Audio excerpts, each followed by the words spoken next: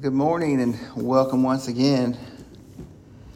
I was just reflecting as the music was playing there about how God works in our lives. And when I started this journey quite a few years ago, every time that I would be even just driving to church, I would get so nervous. And it had those stomach contusions that we would be getting to you.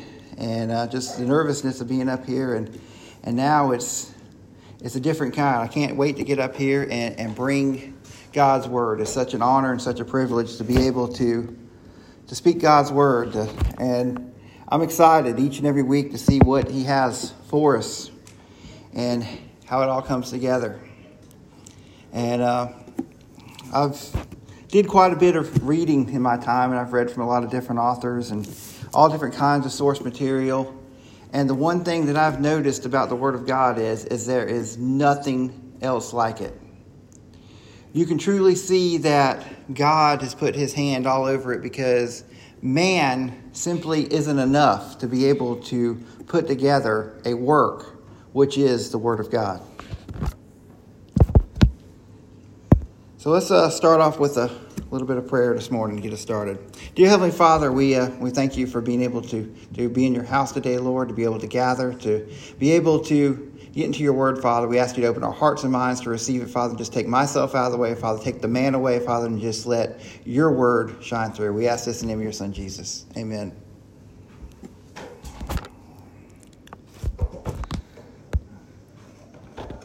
I like to always do that. I like to have God in control. It's so easy as a human to want to inject our opinions and our different things into things, but we always want that to be a God-led service. And that's always my goal here. And we're going to do things a little bit different today, and that should be no surprise. I do things differently all the time. I am the exception, not the rule. And Jesus spoke in parables. He wanted to make things where people could understand. So he talked about things of the time, things that people were familiar with. And I try to do that. I try to put a real world example along with the biblical example. So we see how God's word is truly into everything. And earlier as I was talking about how grand the word of God is that we can take subject matter and there is more and more to it.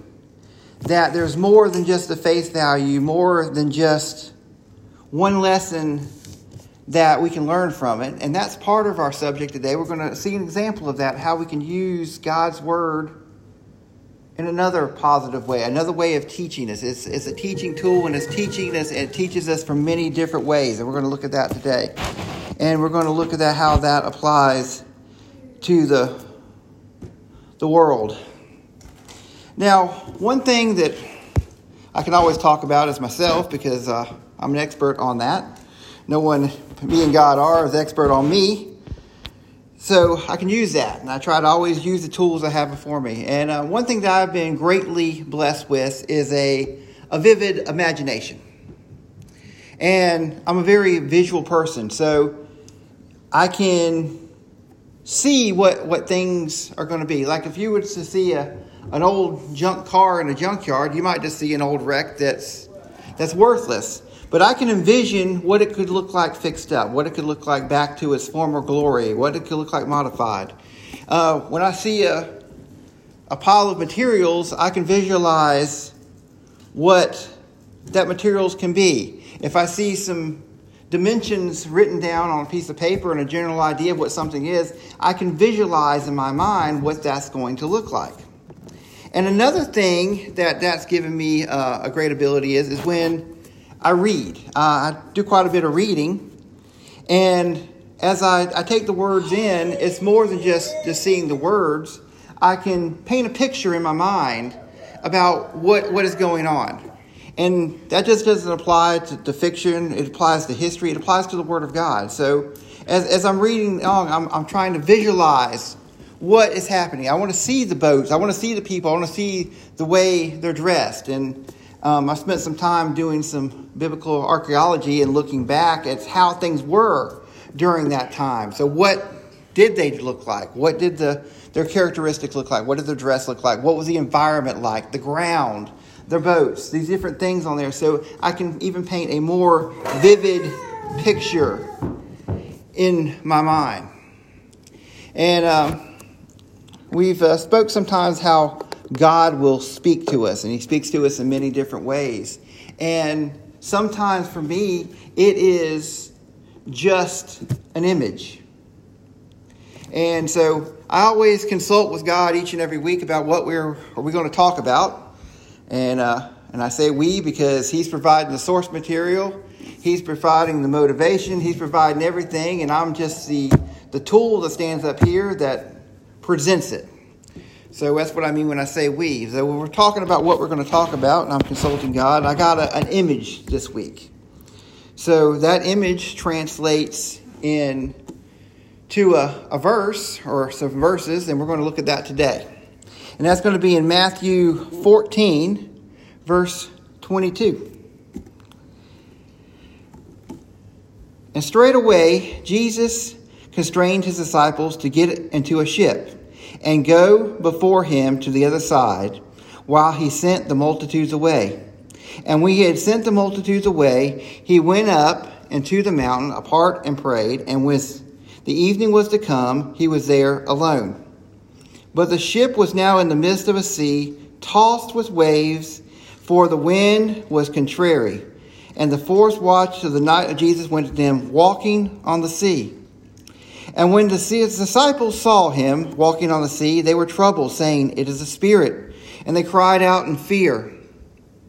But straightway Jesus spake to them, saying, "Be good cheer. It is I. Be not afraid." And Peter answered Him, saying, "Lord, if Thou bid me to come onto the water." And He said, "Come." And when Peter was come down onto the ship, he walked onto the water to go to Jesus. But when he saw the wind bolstering, he was afraid and began to sink, and he cried, saying, "Lord, save me." And immediately Jesus stretched forth His hand and caught him, and saying unto him, "O thou of little faith, thou didst doubt." And when they had come onto the ship and the wind ceased, they were in the ship. They came out to worship Him, saying, "Of a truth, Thou art the Son of God." Now, we've talked about this, and I'm sure in different times of your life, even all the way down to Bible study and Sunday school, that we've talked about Jesus walking on the water. And it's a miracle, because that's not something that we normally do. That's not something that we try. And we cling to the miracles. We want to emphasize on the miracles because those are the grand things. That's a godly thing. That's a Jesus thing. That's showing the power. But there's more to it than that. There's more to it. There's a lot of little things that we can break down here today that we can use in our lives that's every bit as powerful. You know, we don't have to have these grand miracles. We don't have to have a spectacle to show the power of God, because God is just as powerful in the little things. You know, every time Jesus taught, when He just simply stood there in front of the masses, the way I'm standing here before you today, and just talked, that is the power of God. And that might be some of the most powerful things that God has done, because it is the things that we need. It is the things that we need to use in our lives. It is the things that will change our lives. Yes, God walked on the water. He brings back the dead. He does these grand things, but these little things too are so special. Now, we look at what was going on. They see Jesus walking on the water. And what do? They go back to what they know. See, God, He is so grand And he is so different from the way we think as humans, as people, as the way the world does things. He is so much bigger than that when he does things, it's mind-blowing. And so their first instinct wasn't God. Their first instinct was evil. That's a spirit. They were scared. We fear the unknown. And as it's been for generation to generation, these are the kind of stories that were passed down. These are the kind of things. This was represented as something to be afraid of. Jesus says, be in good cheer. It is I. Be not afraid. We never have to fear God. God is good. God loves us. God is love. He is compassion. He is mercy. He is everything, and he cannot be evil. We have nothing to fear from God. We see Peter conversing with Jesus. And Peter has his doubts. He's like, Jesus, is that really you? Is that really you? He's questioning it. And he needs a little bit of reassurance. Jesus, if that is really you, then let me come out on the water to you. And Jesus says, come. Because Jesus is not afraid to show you who he is. He's not hiding nothing. We live in a world of secrets. But Jesus is not secretive. He's transparent to who he is. He tells us who he is. He shows us if we have our doubts that we can come to him. We can ask, God, is that you? Jesus, is that you? And how many times do we do that? See, we want to assume that God is not doing what he's supposed to do. We want to assume that God has turned his back on us. We want to assume that God is letting bad things happen to us. But do we ever question it? Do we ever say, God, is that you? Do we ever ask for understanding? Do we ask for direction? Do we ask for some clarification? Or we just rely on what we perceive to know? What the world has programmed us with, not what the truth is. Do we seek the truth?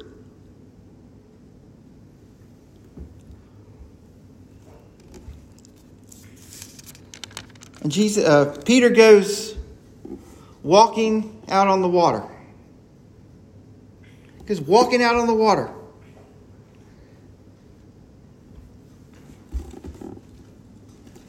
He, by faith. Now let's take a moment there to really see what's happening here. Jesus didn't make the water part. Jesus didn't make the water hard. Jesus was just standing there.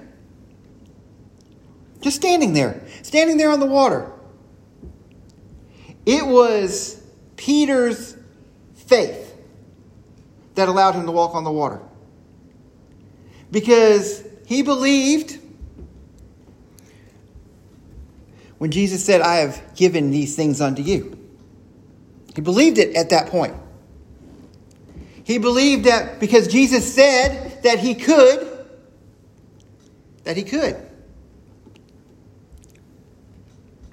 He was focused. And what he was doing is he was looking out. He had his eyes on Jesus. Eyes on Jesus. And that's where we all need to be. We need to believe what God says, what the Word says, what Jesus has said. We need to have faith. We need to have our eyes on Jesus. And then we can activate that power that He's already given us. So many times we are yelling and screaming and begging for God to do something, and we already have the power to do it. It's already been given to us. It's there.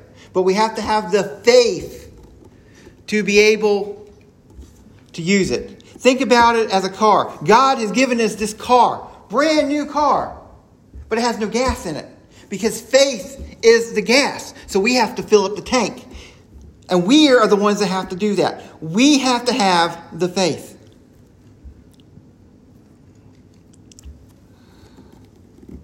And then distractions come. It says the wind bolsters, and he was afraid. The wind starts blowing. What happens? You feel the wind on your face. You turn your head slightly to see where it's coming from. You see the waves crash. You take your eyes off Jesus. And that's what the world is doing to us. It is throwing all of these things at us to take our eyes off Jesus, to make us look away from heaven.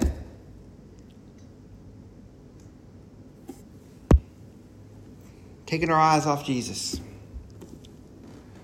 Oh, we got war over here. Let's look over here. We have a virus over here. And then we have people that say if you don't do this, you're not on board. But if you don't do this, you're not on board. We have division. We have riots. We have protests. We have things against God. We have things for God. Not so much anymore. We have all these divisions, all these distractions. We have social media, we have the news, we have newspapers, we have all these things telling us all these things, all these distractions that's taking us away from God. You know, they say that the Amish are not worried about COVID-19. You have to wonder why. Because everywhere else in the world, we're scared to death and we're in a state of panic, but they're not. Maybe it's because they don't have a TV in their living room that's pumping them with fear every day. Maybe it's because they don't have a electronic device that's going off with messages on social media that's talking about all these bad things that's happening. Because they have a disconnect from all of this.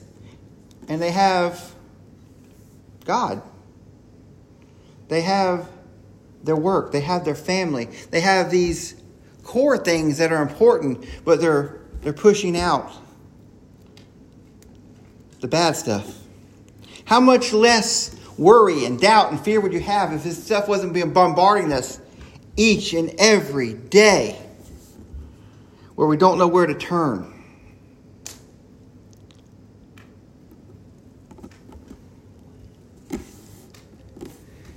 Peter began to sink. I can remember back whenever I was a little kid. You know, you're first learning how to swim. And you keep wanting to go out a little bit deeper and a little bit deeper, and you pretty soon you're on your tiptoes. And then if you're in a natural body of water, maybe a little bit of sand rakes out from underneath your feet. Or you move back a little bit too far. You know, you're at the beach, a wave crashes over your head. Or even at the swimming pool, you slide back just a little bit, and pretty soon that water rushes over your head. You begin to sink. Now, picture that in your mind, what that's like when you begin to sink. And you go under, and that water goes over, and your vision is distorted. You can see some light, but your vision is distorted because that water has crashed over you. Your hearing is distorted because now you have water in your ears. Of course, you can't breathe anymore because there's water going up your nose and probably your mouth. You begin to sink. And what do? We reach up. We reach up. We reach out.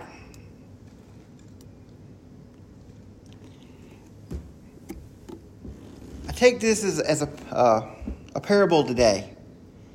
That's what the world is doing to us. It's causing us to sink. That is fear. It is lies. It is stress. It's anxiety. It's all these things. It's objectives that's being pushed by people. All these things are washing over us. They're causing us to sink. I can imagine, that was the whole point of my whole vivid imagination, was to get to this point. I want you to think about what it was like when Peter was scared. The wind blew, the waves came, and he began to sink. He went down. I'm sure his head went under the water. Because we're out here where ships are sailing. This is deep water. It's storming. And even on an enclosed body of water like a lake, if the wind gets high enough, the waves can be great. And the waves are crashing over him. And he's going down. And his vision is taken away. And the only thing left is just a little bit of speck of Jesus. Jesus is the only thing out there. The only thing in front of him is Jesus. And he sticks out his hand. And he calls upon the name of the Lord, save me. Because when there's everything else has got us bogged down and we're drowning, Jesus is the only thing left. Jesus is the only thing that can reach out and take your hand and pull you up. So many times we just let go. We talked about the little things, how the little things build up, and just eat away at us. And then we have these rushing things that come out of left field that will just take us out, just devour us. And we have to have faith.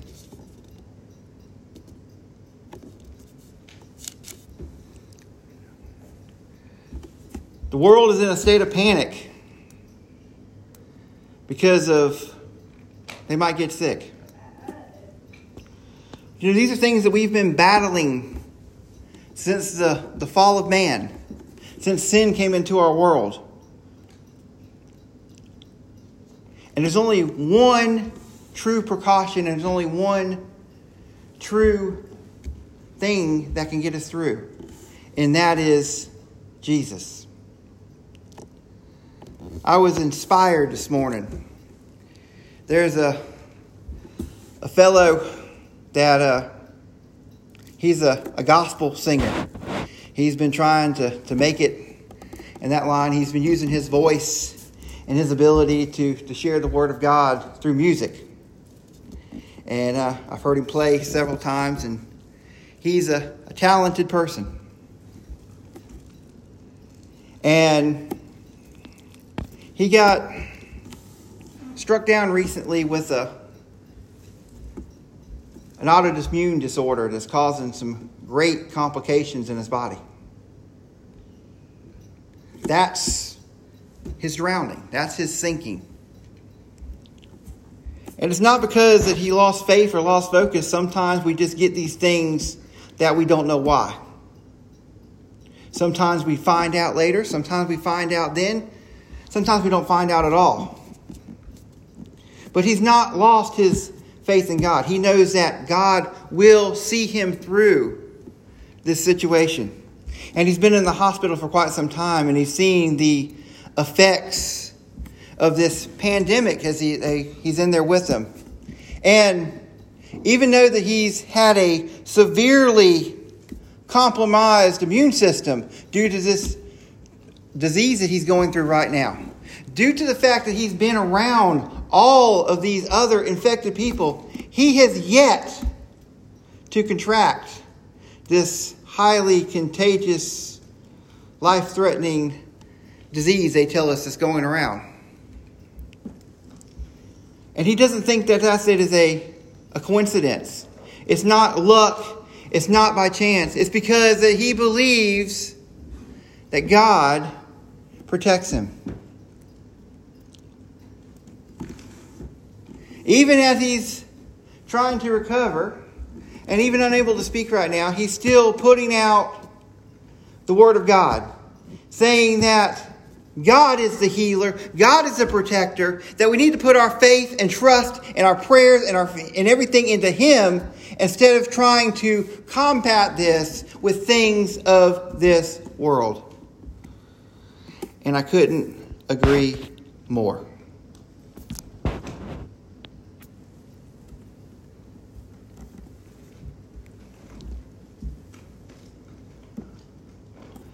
We've allowed ourselves to think that we are so grand and so untouchable and so special for what we have done.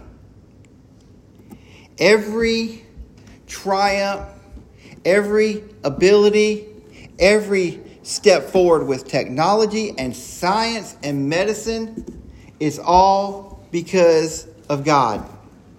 He is the one that gives us the resources. He is the one that gives us the ability, the knowledge. It is all God-given.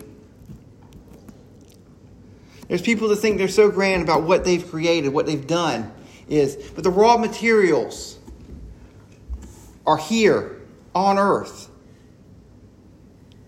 Do you think it's just a coincidence? That it's just an accident?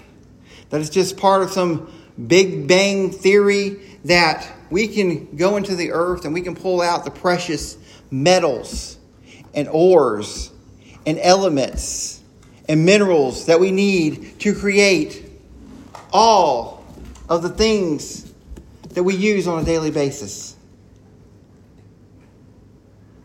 God knew what we are going to need. We have such a rich variety of plants and animals for consumption because God knew what we're going to need. God tells us that we all have to come together and work together because we all have unique traits, capabilities, and minds. And by using these things together, we can do grand things.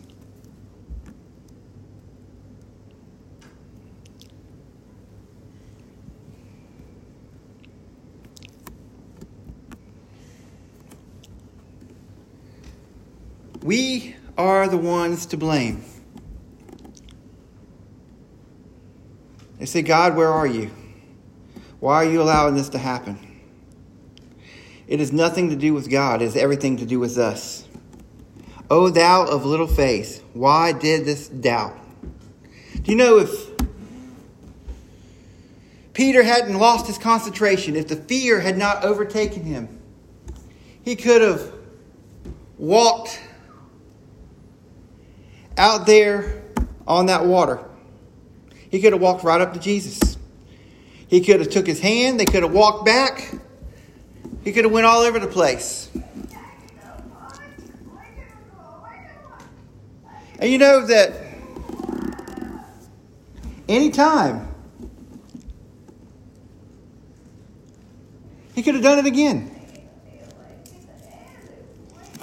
We have that same power in us. It's a God-given power.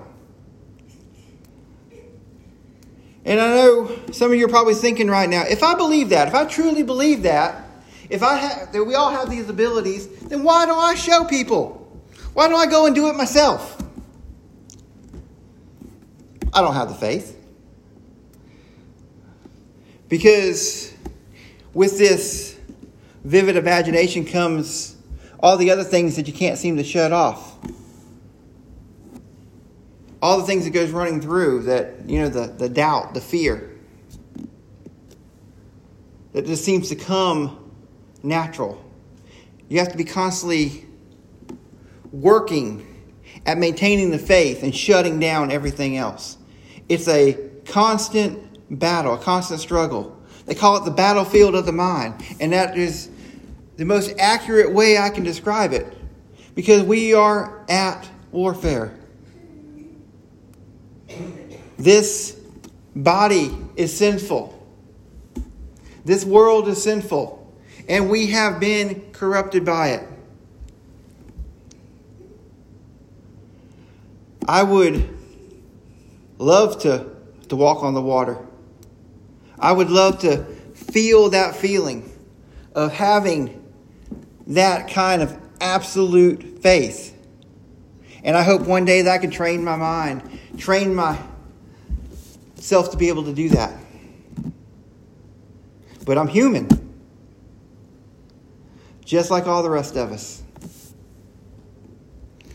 Sometimes just because we know the truth, don't mean we can always exercise the truth.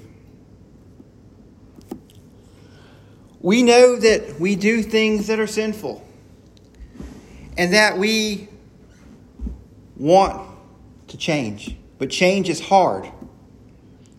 It's difficult, and we are going to keep backsliding.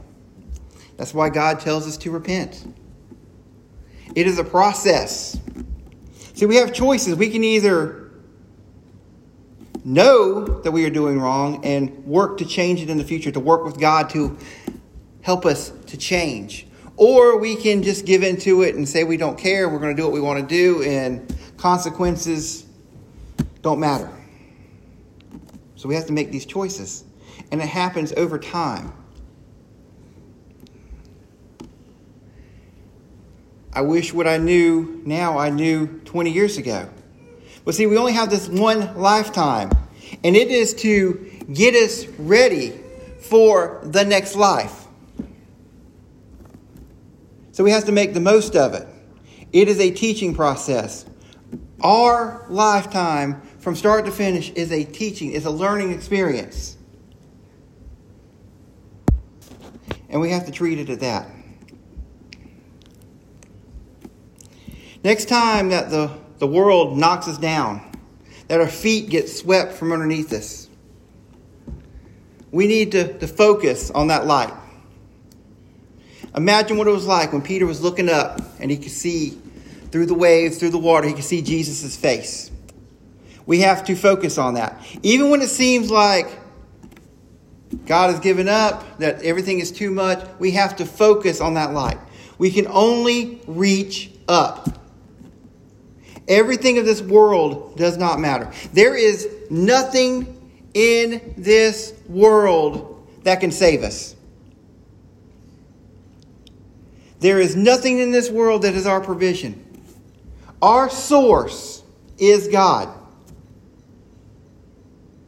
Everything else is just something that He uses. We have to see God in it. We have to seek God. We have to look for God. That is the only source. Start looking for your source today. He's out there. He's always there. Just like He was waiting for Peter to call out, He's waiting for us to call out too. He's listening today.